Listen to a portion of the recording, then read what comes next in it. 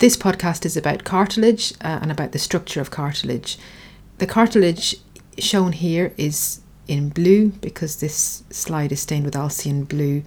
And the first thing to say about cartilage is that it's a connective tissue, and therefore it is composed of cells and matrix. There are few cells and a lot of matrix. And zooming in here, we can see here are the cells. These are called chondrocytes, and the chondrocytes live inside little spaces called lacunae. These are really artifacts. The chondrocytes themselves shrink during the tissue processing, and so in life they would really fill this space up, but they look like they sit in these little spaces. When you look at the structure of cartilage, you can see that there are single cells in lacunae, and then there are sort of doubles, and there are several instances where there are more than two cells inside, but you can see plenty of pairs, and this is where the cartilage cells have divided, and they lay down the matrix, and as they lay down the matrix they become further away from each other, and they then look like single ones, and then they divide again and lay down matrix. This is called interstitial growth. The rest of what we can see here is this very glassy looking material, and this is the matrix.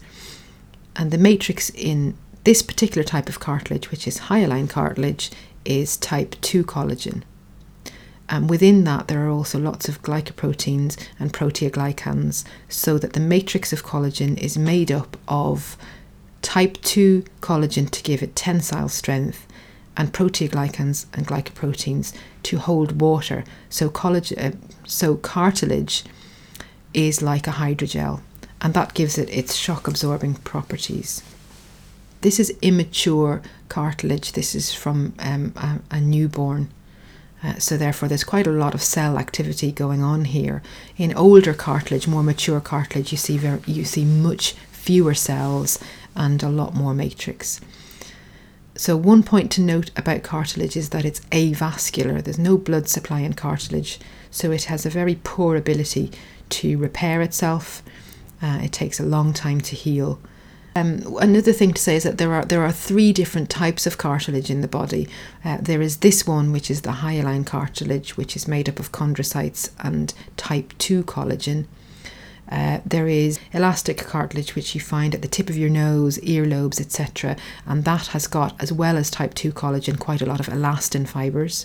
And there's fibrocartilage, which is found in the intervertebral discs, and that's made up of type 2 and type 1 collagen, which means that it's quite tough and rigid and is better at bearing the load between the vertebrae. So depending on the different ratios of different fibres in the matrix, you get different cartilage properties. And this one is the hyaline cartilage, and hyaline means glassy, and that's why it looks quite amorphous. It's a bit different from the bone that we looked at previously, in that it's blue and the bone was pink, but in a normal H&E stain, cartilage would also be pink as well. So probably the easiest way to distinguish bone and cartilage is in these pairs of chondrocytes as these doubles. You don't see that in osteocytes in bone, because they're enveloped in the growing matrix, whereas these are dividing within the matrix, laying down more matrix, moving apart and dividing again. So quite often in cartilage you see these pairs.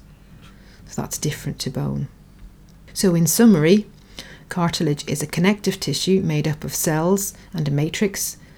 The matrix is made up of collagen type 2 for hyaline cartilage, and can also contain large amounts of elastin or collagen 1 for other cartilage types, giving different properties. Cartilage is also avascular and therefore doesn't repair very easily.